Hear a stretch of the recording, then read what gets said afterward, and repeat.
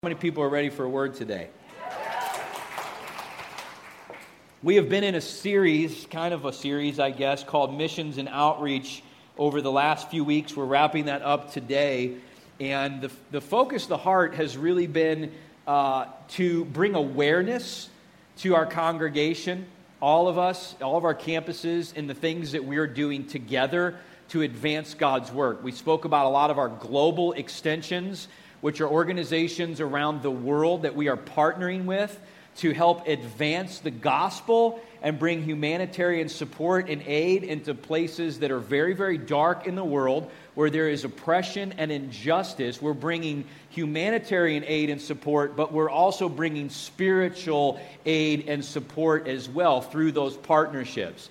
I mentioned that we really have a heart to see the missions program developed and expanded here at LCX. This is something over the next couple years I believe we're going to get more into, where we're looking for people that have a passion and a heart for missions to help us organize and plan. They have that gifting, missions trips that we'll be able to take annually, partner with both of our campuses in doing that. Also, to just really see Life Church X be fertile ground for people that have a call and a heart to the missions field, for that to be stirred up in them, for them to be equipped and resourced while they're here, and for us to play a part in helping to send them into the missions field, into the area where God may be calling them. We're going to be a sending church. I believe that with all my heart, not just in planting campuses or other churches, but in sending missionaries. So we talked about global extensions, and then we dedicated an entire week to our local extensions, which that was really good last week if you were here, wasn't it? Had all of our partners from the local community here.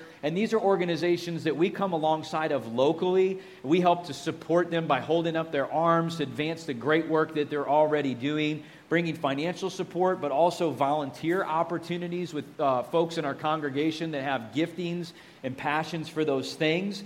We talked a little bit about extreme service, and how that's being the hands and feet of Jesus in our community, working with community leaders and officials to identify major needs that are going unmet right now and how we can do something to fix them. People who aren't afraid, Don, of a little blood, sweat, and tears and getting their hands dirty on a weekend project, getting out, helping somebody that's in need, but also praying for them, sharing the gospel, all those kinds of things, right? We're doing that with no strings attached, because there are people in the community, much like all communities, that they have said this, they've made a declaration, which I don't believe is something that will stand forever, but they are not going to step foot inside a building of a church. That's just where they're at right now. That's okay. We'll meet them where they are. We'll serve them with no strings attached, show them the love of God, and believe for God to meet them right there where they are, because He's not bound by proximity, right?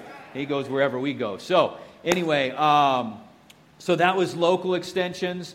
And then a couple other things that I just want to mention to you that are sort of a part of this missions and outreach category for us that we look to help with and support and serve within our communities is, number one, what we call benevolence ministry, which is when people are in different types of hardships, financial hardship, crisis. I mean, we've seen a lot of that over the last couple of years, more so than has ever been the case since I've been in ministry. Lots of financial hardship. Because of the giving and generosity of this church, I just want you to understand. The Bible tells us, in the book of Galatians, it says, we are to do good to everyone we can, that we have the ability to do so. But listen to this, this is very important. It says, especially those of the household of God. We take care of our own. We take care of those in the family of God. We want to make sure that those who are hurting are being lifted up so that we can be healthy to serve those who are really hurting and really in need out there, who are spiritually bankrupt and poor. And so we've helped a lot with financial support and financial aid to different types of hardship situations. That's part of what our missions and outreach funds go to. And then the last thing is we are contending in a large way for church unity. Church unity. As the senior pastor of Life Church X, I dedicate a substantial amount of my time and energy to building relationships with other churches and other pastors. We say here that we want to make a regional impact for the body of Christ, right? We want to help to elevate the health of the body of Christ in our region. The Lord spoke to me a couple years ago, Jess. He said, in order for this to happen on the level that you're seeing it, you're going to church unity is a necessity. There's going to have to be unity amongst the churches in order for the region to really be impacted the way that you're seeing it. And so that's a big part of my role, I believe, is to build relationships with other churches, contend for church unity. Through the last couple of years, part of our missions outreach and this church unity category of that, we have been able to bless and help other churches who have been in hardship and who have been in need. There was a church that actually suffered a fire up by our Jerseyville location. We were able to help and bless them and resource them. There was a church that we're good friends with where the pastor, I found out, who is a friend, the pastor had gone weeks without receiving a paycheck. And I said, well, we're gonna pay him. We're gonna pay his paycheck this week. So we blessed him and we paid the pastor's salary for that week and helped his family so that they had resources because they were going without while they were serving the church. And then there was another church that we have a relationship with where their air conditioner broke down. They didn't have the financial means to be able to help that. And we were able to pay for all of the repairs, get their air conditioner back up and running in the middle of the heat of summer last year. I'm just trying to tell you some of the things that we do to really focus on missions and outreach in all these areas. And we have committed over the last few years as a church that we set aside 10% of what comes into the general revenue here at Life Church X. We set aside 10% to go right back out as soon as it comes in, to missions and outreach programs and all the types of things that I just shared with you. Now, that may not seem like a big deal to you, okay? But listen, we forecast and set an annual budget every single year. At the end of the year, we do that for the next year. So we have to forecast what we think and what we believe it's going to look like, based largely by history and trajectory and trends, right? Well, when we do that, we immediately forecast what we think, and then we take 10% right off of that, and that's going out, and then we set the annual budget off of what's left. I just want to tell you, that requires constant faith and trust that God's going to do what He says He's going to do. Amen? And we do this because the Lord, He spoke to me back in 2018, and He shared a word with me that I want to share with you today. And it's about the blessing that God will bring upon a generous church, upon a generous people. Are you ready for that message this morning? If you have your Bibles, go ahead and open them up to the book of Genesis, chapter 12. And these verses are probably not going to be unfamiliar to many of you, but I want to read the first few verses here. This is the kind of beginning of the promised covenant to Father Abraham over the Jewish people by God early on, of course, in the book of Genesis, chapter 12, verse 1. The Lord said to Abram, this is when his name was still Abram before He changed it to Abraham, "Get out of your country, from your family, and from your father's house to a land that I will show you. I will make you a great nation. I will bless you and make your name great, and you shall be a blessing. I will bless those who bless you, and I will curse those who curse you, and in you all of the families of the earth shall be blessed." Let us pray. Heavenly Father, we ask you, God, to speak to us today. I feel that we're treading into something big today. Oh, Holy Spirit, I've been feeling you move since the moment I walked in here, and I have nothing but high expectations for what you're going to do throughout the rest of this day. Lord, we pray that you would move in this place. Holy Spirit, I pray you take the room, that this be your place. You do whatever you want to do. This is your house, not our house, God, and we ask you to do whatever it is that you want to do today.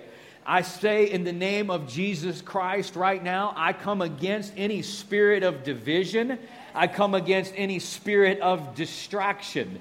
In the name of Jesus Christ, I bind any spirit of confusion that is tormenting or afflicting anyone now with any false doctrine, any false theology, any false views of our loving Father God. Spirit of confusion, I bind you right now. I say release their mind. Let them hear the Word of God in its purity today. I ask you, Lord, that you would drench us. Drench our hearts with your love. Drench our minds with your thoughts. Lord, drench us with your ways today. I ask that you'd speak through me. Use me, Lord, just your tool, your instrument. I'm just this vessel of clay. I am not amiss about that. But Lord, I pray that you would anoint me to do what you've called me to do here this morning in Jesus' name. And everybody said, amen. Amen. Well, I was kind of excited through the worship and then through the transition as Pastor Guy and Pastor Katie were speaking today, because frankly they were dancing all over my message this morning and they didn't even know that. But we'll get there in a bit. So Genesis chapter 12, God's speaking about this blessing, right, Greg, this covenant for the people of Israel. And I love this part where he says, I'll bless those who bless you and I will curse those who curse you. Can I tell you something? Listen to me. You need to stop worrying about people that are intending harm for you. You need to stop worrying about that. Do you need to deal with it? Yeah, sure. But do you need to worry about it? Absolutely not. God is your defender. He says, I'll bless those who bless you and I'll curse those who curse you. We got to reconcile this thing that God's timing isn't our timing, and sometimes it doesn't look the way we think it needs to look, but I'm just telling you, it's a promise of God. You need to stop worrying about people who are trying to do you harm. God's got your back, okay? God has got your back. You need to sleep easy at night. You need to rest well. The Bible says that your rest should be sweet. Stop losing sleep over people who are conspiring to do harm to you, or who are conspiring to slander your reputation. You don't need to worry about it. God has got your back. He's going to bless those who bless you. He's going to curse those who curse you. It's a promise in the Bible, and you can stand on it. He says that I'm going to bless you so that you can be a blessing. And this is what I really want to draw out of this text right here, is that God is saying to His people, He's saying to His church, He's saying to us, I want to bring abundance and overflow into your hands. Not just physical blessings. Sometimes we get stuck there and we don't progress beyond that. It's much greater than that. It's physical and spiritual riches. Abundance that God wants to bring into our hand. But listen, this is so key. It's not so you or I can live a luxurious lifestyle. That is not the purpose of this, and if that's what we use it for, then we're going to begin to compromise the future flow of the blessings of God. He says, I want to bless you so that you can be a blessing. You see, God's people are meant to be the leaders in society. We are meant to be the primary influencers in all the things that are happening in our world. The church is not supposed to be this little quiet institution compartmentalized over here outside of society and we all just keep our faith really quiet. That's not it. He says, I'm going to bless you so much that it's going to be impossible to ignore by those who are living in the sphere or the region around you. We are meant to be the leaders in society. You see, this promise that God was making to Abraham, let me just get this established for you, some kind of sound doctrine here. This promise passed to us as children of God through the new covenant in Jesus Christ. Was He making it originally to Abraham and the Jewish people? Yes, He was. But listen to this. Galatians chapter 3, verse 29, in the Amplified Translation, it says, if you belong to Christ, if you are in Him, then you are Abraham's descendants, spiritual heirs, perhaps not physical, but spiritual heirs, according to God's promises. Right? So we receive the promises by faith in Christ that God gave to Abraham for the chosen people. Now, we don't believe in what's called replacement theology, which means that the church replaces Israel and the covenant to Israel. We believe this is added on, and it's the fulfillment of what was foreshadowed in the Old Testament. But there very much is still a promise to the Jewish people and to God's chosen people for that land and for their inheritance and for their destiny. All right, but we receive that by faith as heirs in Jesus Christ. Notice he says you are spiritual descendants. It's a spiritual promise, not a physical promise. So God's people are called to be generous.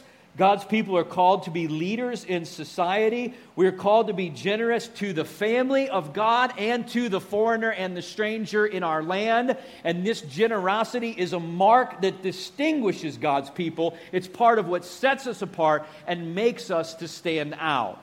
Those blessings are meant to flow to us so that we can be like a river that's irrigating all of the land around us. Little tributaries just flowing out everywhere to improve the health and vibrancy and vitality, not just physically but spiritually. We are stewarding the spiritual climate of our region as we do this, improving things for the body of Christ. I remember when I was a kid, Mike, I had, at our house where my parents lived, there was a creek down back behind there. We used to go back and hike and play in the creek all the time. Anybody have a creek when you were kids that you used to go play in? Anybody still go play in the creek? All right, just be honest, I was just down there yesterday. And when it would rain really heavy, we would go down and there was this place where we would build a dam. We would just kind of like dam up this section with a bunch of rocks and stuff. And then that water that was flowing in, it would begin to swell and it would create like a swimming pool. It was so much fun as a kid. And what we were trying to do is trap the water, trying to kind of keep it there. And then it would fill, and then eventually it'd get to the top, but something interesting happened when it did. It began to overflow. It actually started pouring over the dam. It started swelling around the banks and widening the bank. And then it began to kind of break through the dam, and cracks would fall out, and it was just pouring out. Why? Because that water was not meant to stop and just be a reservoir. It was a continual stream that was meant to keep flowing. This is what I'm trying to tell you when I paint that picture in your mind, is that you are meant to be a river, not a reservoir. Your banks are meant to overflow. God wants to give you everything you need, but He wants to give you abundance so that there is enough to do all the work that God is calling you to do for everyone and everything around you to display His love and His generosity. Why? Because He's a generous God. In fact, it's part of His character. He gave His only begotten Son. You see, when we are extravagantly generous, we are reflecting the very image of our Creator, the one who bought us at a precious price, who displayed extravagant generosity when He did. So it's our call to do that. So the title of the message today, let me actually say this. This is a question I want you to ask yourself through the message first. What are you prepared to do with abundance? What am I prepared to do with abundance? The title of the message, if you're taking notes, is The Blessing of the Firstborn. And this is the word the Lord spoke to me back in 2018 that kind of paved the way for how we strategically go about being a generous church. Right? I'm not saying that the way we do it is the way every church should do that. I don't believe that. I just think it's the way God's told us to do it, and so that's what we're doing, okay? But this is the word that the Lord spoke to me back in 2018. I want to share it with you today because I believe that it's a word that will affect the culture of the church. And that's what's important. It's not enough for me to get up and say, well, we want to be a generous church. We want to impact our region. That needs to be the culture in the hearts of the people if it's ever going to go anywhere. Does that make sense? And so the blessing of the firstborn, if you read the Bible, you will find throughout the Scriptures, but going all the way back into the beginning of the Old Testament, there is a principle about a blessing of the firstborn. Okay? What is that? The firstborn male in every family, by God's design, was meant to receive an extra blessing. How many people are firstborn children in the room? Right?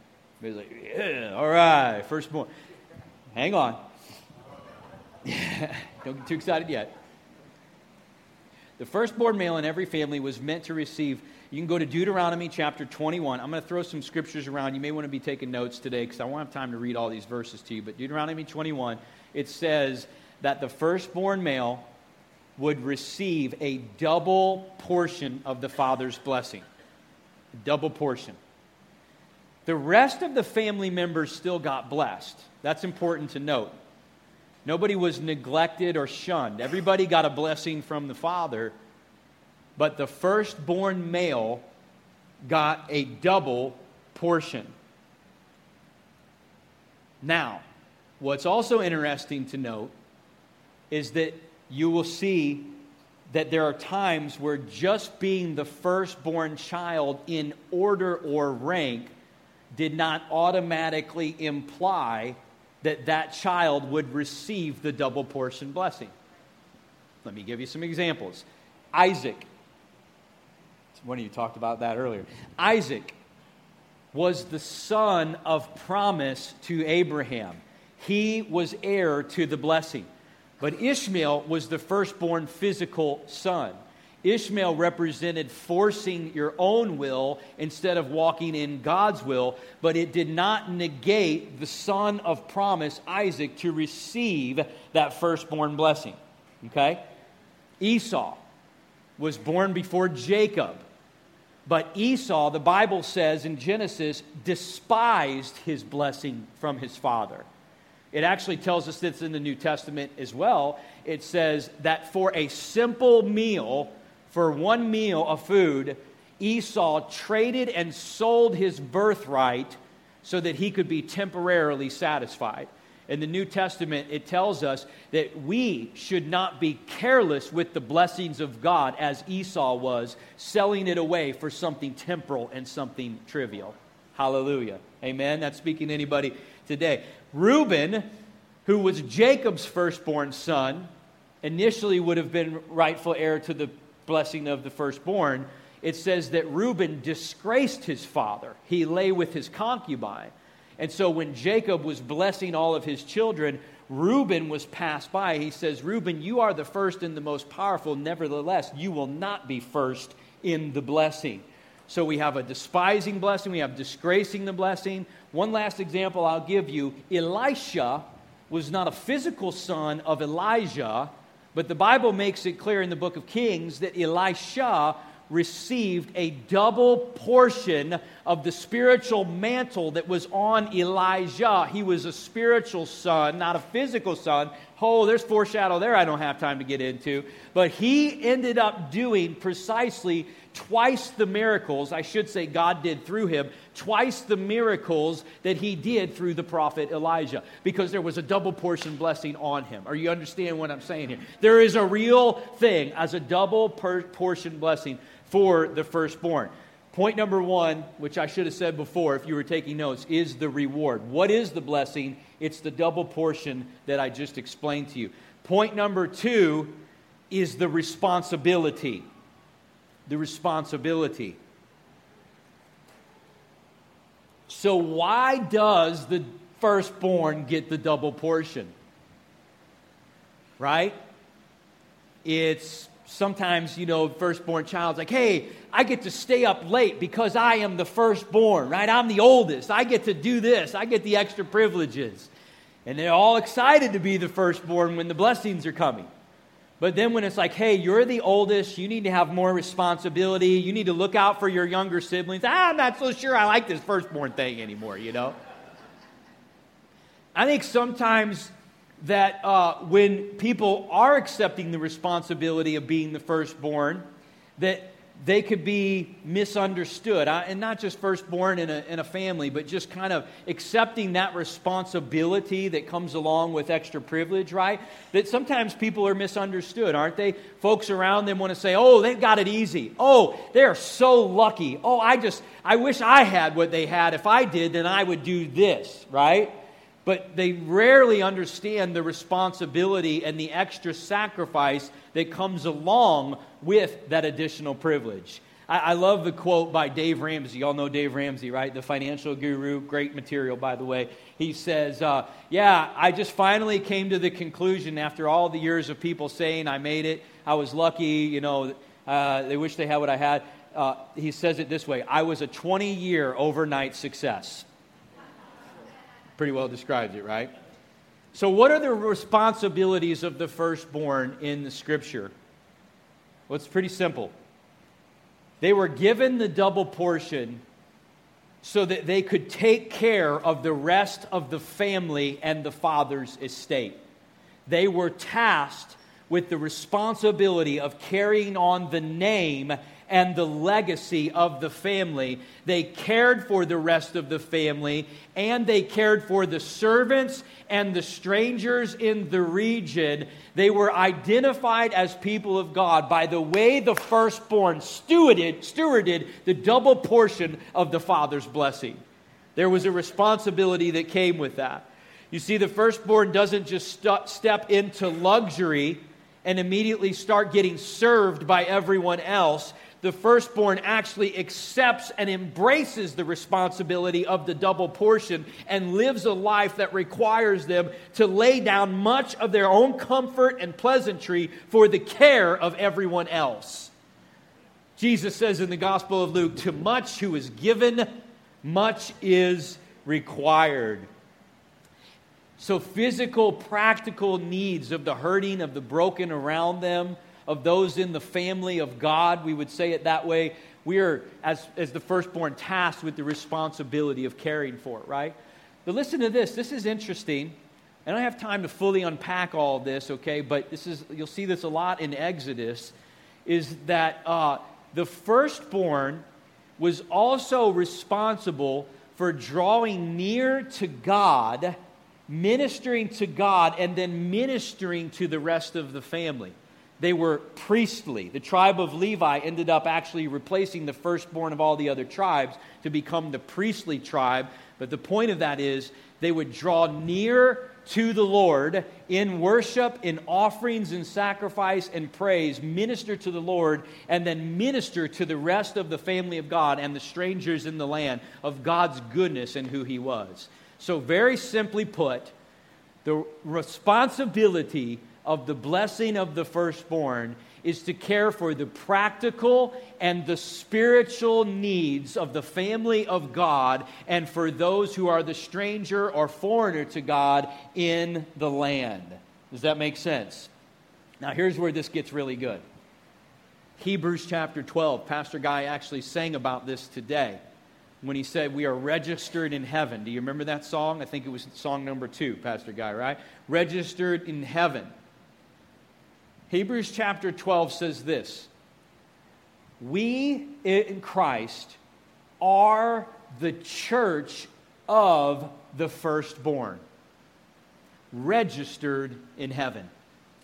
Now, when he was speaking, this is in Hebrews, when the author is speaking to the people, they are well aware of Roman principles and laws that say, because many of the Jews were also Roman citizens, and it says that they were registered. Many of them had to be registered as Roman citizens. And listen to this. Once they got registered, then they would actually be authorized to receive the rights and privileges that came along with that citizenship. I hope you see where I'm going with this. You see, there was a principle of the firstborn blessing in the Old Testament, in the Old Covenant. It did pass to the firstborn son. It was circumvented in times where they disgraced or despised that blessing so that those who would embrace and accept the responsibility would carry it forward. But it was a foreshadow to a greater promise, to a greater fulfillment that was fulfilled in Christ Jesus, that says all those who are washed in the blood of the new covenant or are registered in heaven are now spiritually heirs to the firstborn status, the church of the firstborn who are registered in heaven.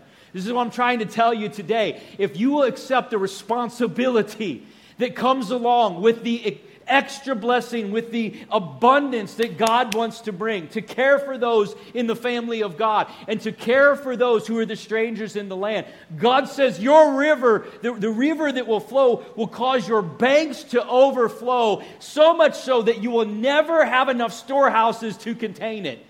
But if we try to store it up for ourselves, or we try to begin to live a life that focuses on self and self-pleasure, like many do when they step into extravagance, then God says, I will begin to cut off that supply, because that is not the reason for which I intend the abundance to come to you for. So number 3 is the result. What is the result of this? Matthew chapter 14. We know the story of Jesus feeding the 5,000, right? Let's read this really quick. Verse 14. Jesus went out and saw a great multitude. He was moved with compassion for them, and he healed their sick. When it was evening, his disciples came to him saying, this is a deserted place, and the hour is already late. Send the multitudes away, that they may go into the villages and buy themselves food. So you see what the disciples want to do, right? They want to send the people away. But Jesus has a different response, because he's thinking about the economy of heaven, not the economy of the world. And he says, they don't need to go away. Give them something to eat. And they said to him, we only have 5 loaves and 2 fish. And he said, bring them here. And then he commanded the multitudes to sit down on the grass. He took the 5 loaves and the 2 fish, looked up to heaven, he blessed it, he broke it. Now listen to this. And he blessed it and he broke it, and then he gave it to the disciples to give to the multitudes. Do you see what's happening? He's putting it back in their hands. I want you to see that. So they all ate, were all filled. They took up 12 baskets full of the fragments that remained. And now those who had eaten were about 5,000 men, besides women and children. Let me just give you a comparison of the world's natural economy that you can live by if you want to, or God's economy that you have access to, but you must live by faith in order to access. The world's economy says 5 loaves plus 2 fish equals 7. 5 plus 2 equals 7. God's economy says 5 loaves plus 2 fish equals 5,000 men, and who knows how many women and children fed, with a remainder of 12 baskets. I'm trying to tell you, it's not natural law in the economy of God. But we have to live it by faith, not by sight, if we want to access that, right? So what did the disciples do? The disciples initially saw the lack. You see, rarely does the need and the current supply that we see match up. So they were put in an interesting situation that I believe you and I are probably put into on a regular basis too. Maybe we just don't realize it. They see the lack and it doesn't match up. And what do they want to do? They want to send the rest of the multitude away. You see, they're kind of driven by fear now. They're driven by a motivation of fear. We're not going to have enough. We need to kind of gather in hoard for ourselves. We need to protect. There's scarcity here, Jesus. Don't you understand? There's thousands of them out there, and all we have is a couple fish and a few loaves of bread. But see, Jesus doesn't see things that way. He says, here's what I want you to do. Give it to me. So what do? We bring Jesus what we have. I don't know if you realize this, but whatever God's asking you to do, you have enough right now to take the next steps in doing what God's asking you to do. The question is, will we bring it to Him? They lay it down and He says, okay, I bless it. But notice this. He gives it back to the disciples. He says, He could do anything, right? He could just make it pop up on plates right in front of everybody's face. But He doesn't do that. He says, here's the way I work. I want you to partner with me. You bring it to me. You submit it to me. You have some faith. I'll handle the multiplication. But He puts it back into their hands, and they're responsible for the distribution.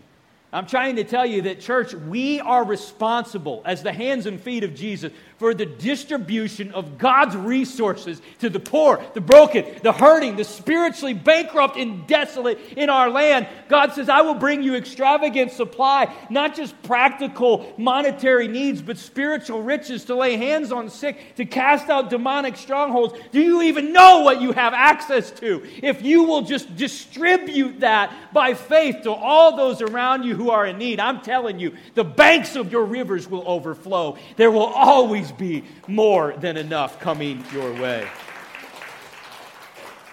You see, Jesus, he says in these verses, he says, they don't have, they're like a sheep without a shepherd. I got to tell you, Jesus, he cares about the meal. He cares that they're hungry that night, but he cares way more about the spiritual health of these people. They're directionless, aimless. They've got no spiritual guidance. They've got no shepherd. People in our world right now, guys, are you with me? They're lost, man. I mean, they're chasing stuff. It's like, I can't even believe people are falling for these things anymore. I mean, it's become so crazy. People are chasing things to find answers and solutions to things. And here we are, sitting here in the church, and Jesus is the answer to any and every need you could ever have. It's right here, and we are to be dispensers, distributors of this grace for God. He says, I'm asking you to partner with me, disciples, those who follow me. You're the ones I want to put the resources in the hands of so that you can spread it and share it to the rest of the world. You see, we are extravagantly blessed and resourced so that we can advance the kingdom of God. So fear is a huge limiter to this abundance and supply. We got to hoard, we got to keep. But listen to me. The other huge, and I believe both of these are spirits, not just emotions, okay? The other one is greed. And you see this a couple chapters later when Jesus feeds the 4,000. He says this, he says, you need to beware of the leaven of the Pharisees because it'll pollute everything. What's the leaven of the Pharisees? It's, listen, selfishness and exploitation. Here's what they were doing. They were hyper-spiritual. They were the religious elite. Boy, they thought a lot of themselves. They had it together, and they wanted the people to know that they had it together. They wanted the people to come to them and look to them. Meanwhile, what they were doing is they were living fat on the calf, and people were suffering and hurting around them. And Jesus says, you need to beware of that. Because this is what the Lord was really putting upon my heart with this. He said,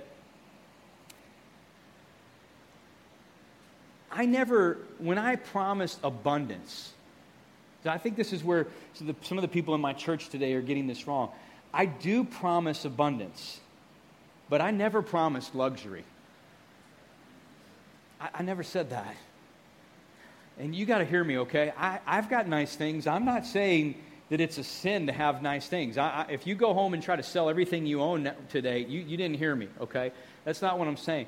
But I do think that there is a place that people can get to where they're hardened in their heart, where they hold on too tightly to luxury as the means to disperse their abundance, and then eventually they're unwilling to be generous. They think they're being generous, but they're not because they're only giving to the point it actually doesn't cost them anything. And true generosity, I'm just going to tell you, I want to help you, is it's going to cost you something. It's going to be giving to that point. Time, talent, treasure, all those things, because we're here to serve the master, not ourselves, right? These resources are to advance his kingdom, not our own. But when we get that and we hook in with that, I'm just telling you, there's no better way to live. You know why? Because these things, the spirit of mammon, will never have a hold of you. You just hold it all loosely. Paul says, when I've had a lot or when I've had little, it didn't really matter to me. I've been fine either way. Right? This is the place that we get to, which is the place of spiritual strength and maturity. And so the leaven of the Pharisees is something we have to be aware of. It's not a prosperity gospel, and it's not a poverty gospel. Jesus doesn't ask us to take a vow of poverty and never have anything, but he doesn't say we're going to have prosperity to the point we have every luxury we want. It's not a prosperity gospel. It's not a providential or poverty gospel. It is a providential gospel. It is meant to provide every need that we have and the needs of all around us who God is calling us to minister to. There will be no lack in the supply from the kingdom of God. The issue is never supply. Our Father has more than enough. There is never an issue of lack of supply. The question is, as I asked you in the beginning, what am I prepared to do with abundance? And I'll close with this kind of ending point is He has to go out of His way throughout many different times in the Bible to use prophets to go to His people and rebuke and chastise them for slipping into this place of luxurious living and denying the needs of the hurting and broken around them. The prophet Isaiah was probably the most well-known for that. In Isaiah chapter 3, you can read this. He says, I'm going to take away your luxuries if you don't start doing what I'm giving you them to do. And he actually warns of a reversal. He says, instead of a sweet smell of aroma, there's going to be a stench. Instead of a full head of hair, there's going to be bald heads. Some people are like, whoa, oh man, I'm not listening to God. Oh my gosh. He said, instead of fine robes, there's going to be sackcloth. What he's telling us is that if you're not careful, if you're not going to steward these things, I'm going to reverse the condition. It's inevitable. It's going to come. When and how? I mean, the prophet warned them, and they didn't think it was going to happen, and then it happened. They ended up in captivity. Okay, there's going to be a reversal if you don't steward these things well. And then you go up into Isaiah chapter 58, and I want to read a few of these verses to you. Follow with me back there if you can. This would be challenging, but let's go to verse 3. The people say, why have we fasted and you have not seen? Why have we afflicted our souls and you take no notice? In fact, in the day of your fast, you find pleasure and exploit all your laborers. So stop right there. Here's what's happening. The people are spiritually and religiously getting it done. I mean, they're hitting it out of the park. They're fasting. They're doing all these things, right? Which are good in themselves. But in this case, God says, this means nothing to me. Why does it mean nothing to him? He says, because you are ignoring the needs of all the hurting and broken in the region around you. You have become content on your own luxury, and you are hoarding up all the blessings for yourself. You are not dispensing and distributing them to all who are in need, which is why I gave them to you to begin with. Listen, jump down to verse 5. He says to them this, is this a fast that I have chosen? Which is what he's saying is, I didn't call you to this fast. You're doing this to prove something to yourself. You're doing this to look good, to pat yourself on the back. Oh, I can do this. I'm so religious and spiritual. And he's rebuking them for this. He says, would you call this a fast, an acceptable day to the Lord? Verse 6, this is not a fast that is this not the fast that I have chosen?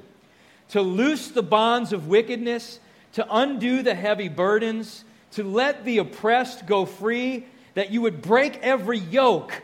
Is it not to share your bread with the hungry and bring to your house the poor who are cast out? When you see the naked, that you would cover him and not hide yourself from your own flesh.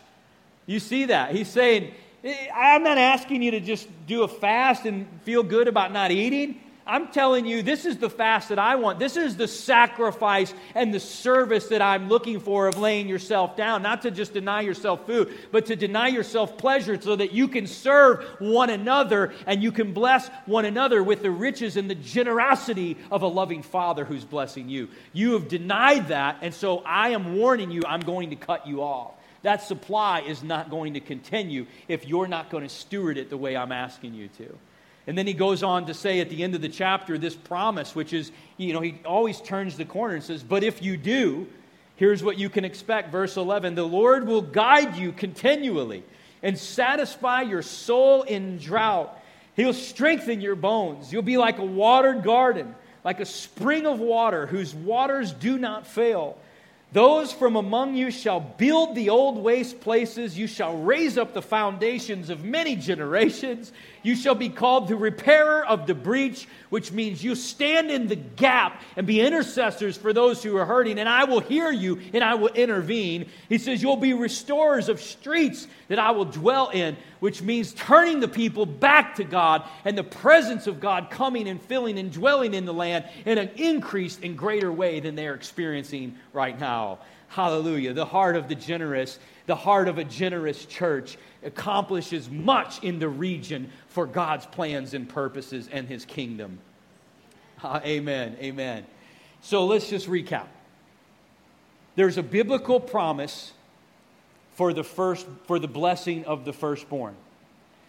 We are heirs to that kingdom as the church of the firstborn by the blood of Jesus Christ, but to much whom is given, much is required.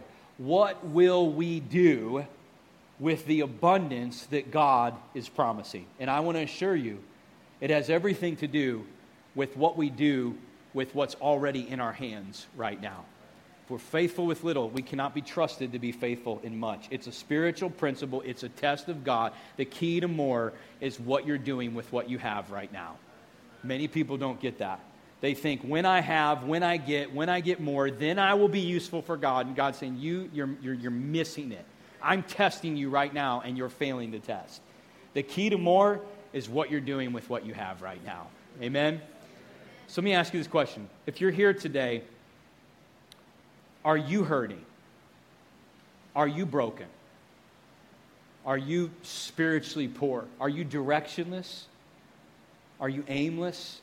Are you trying to figure out the answers to questions and meanings in life? Are you struggling with all kinds of hurts and emotions?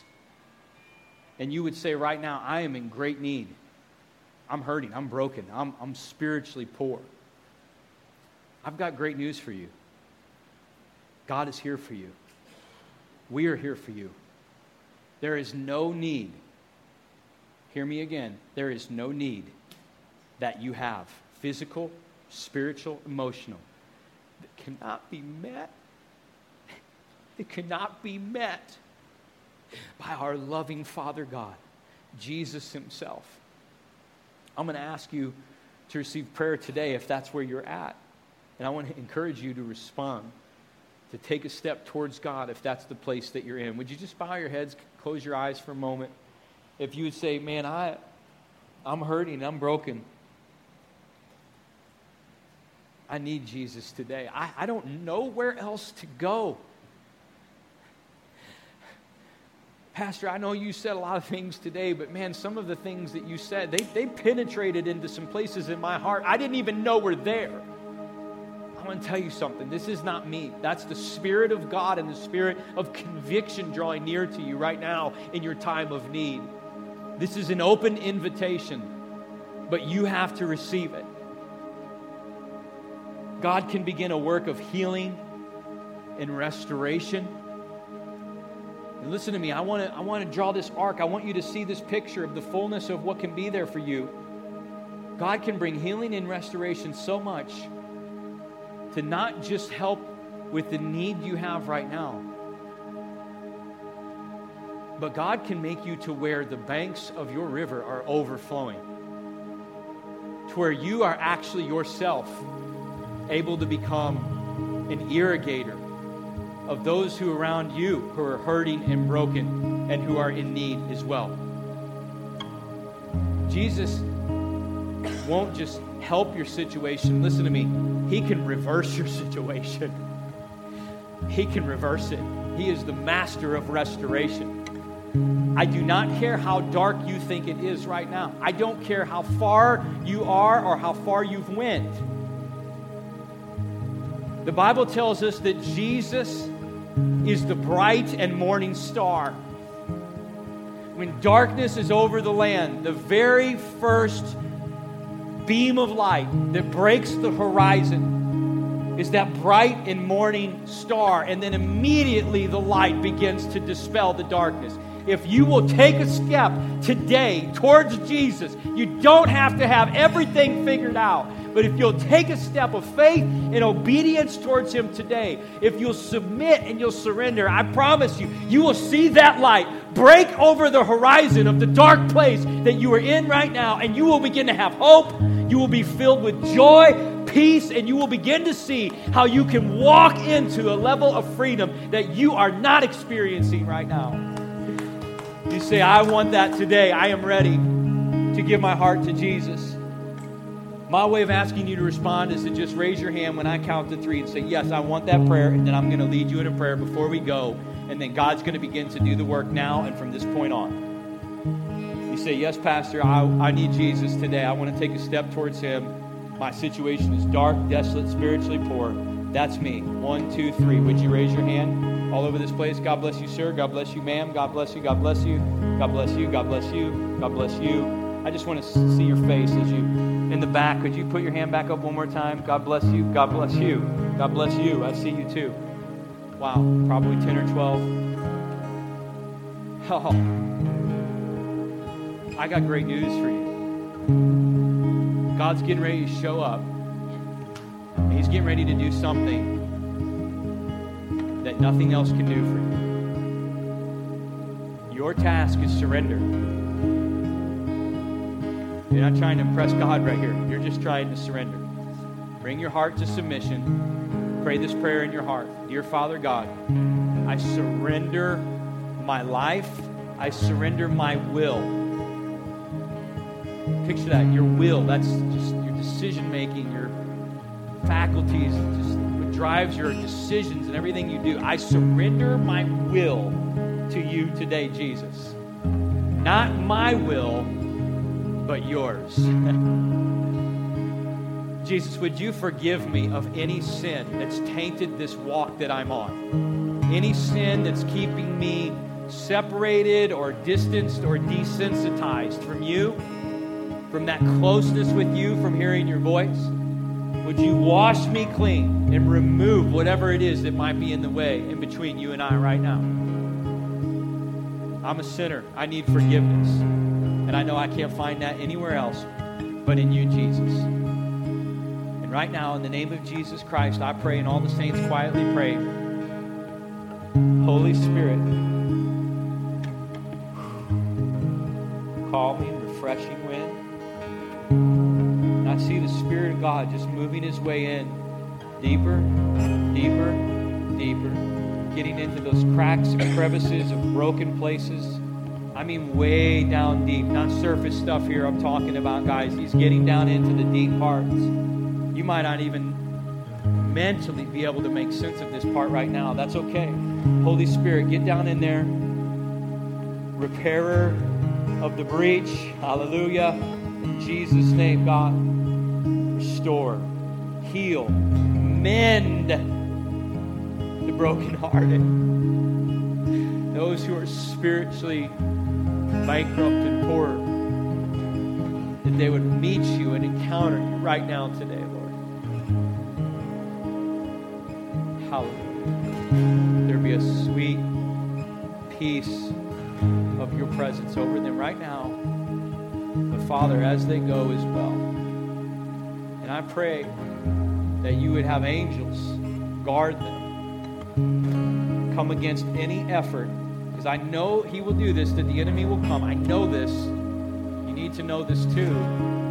He's going to come very quickly and try to pluck up the seeds that were just sown today. That's what he does. I'm coming against, in Jesus' name right now, his efforts. You trust and believe when he tries to do that God will keep those seeds down in that soil, and he will let them grow roots. He will let them grow up healthy and strong and produce fruit in your life. You do not have to be afraid of the enemy. You are more than a conqueror. You are a victor. Greater is he who is in you than he who is in the world. Demons shudder at the name of Jesus. You got to know that. They are afraid and they tremble. You have nothing to be afraid of, but you must walk by faith. Grow strong in your faith. We are here to help you do that. You need to get planted and connected into a good, Bible-based, healthy church. We would love to help you do that here, but it needs to be somewhere so that you can keep growing strong in what God's created you to do. I thank you, Lord Jesus, for this work today. Amen. Amen.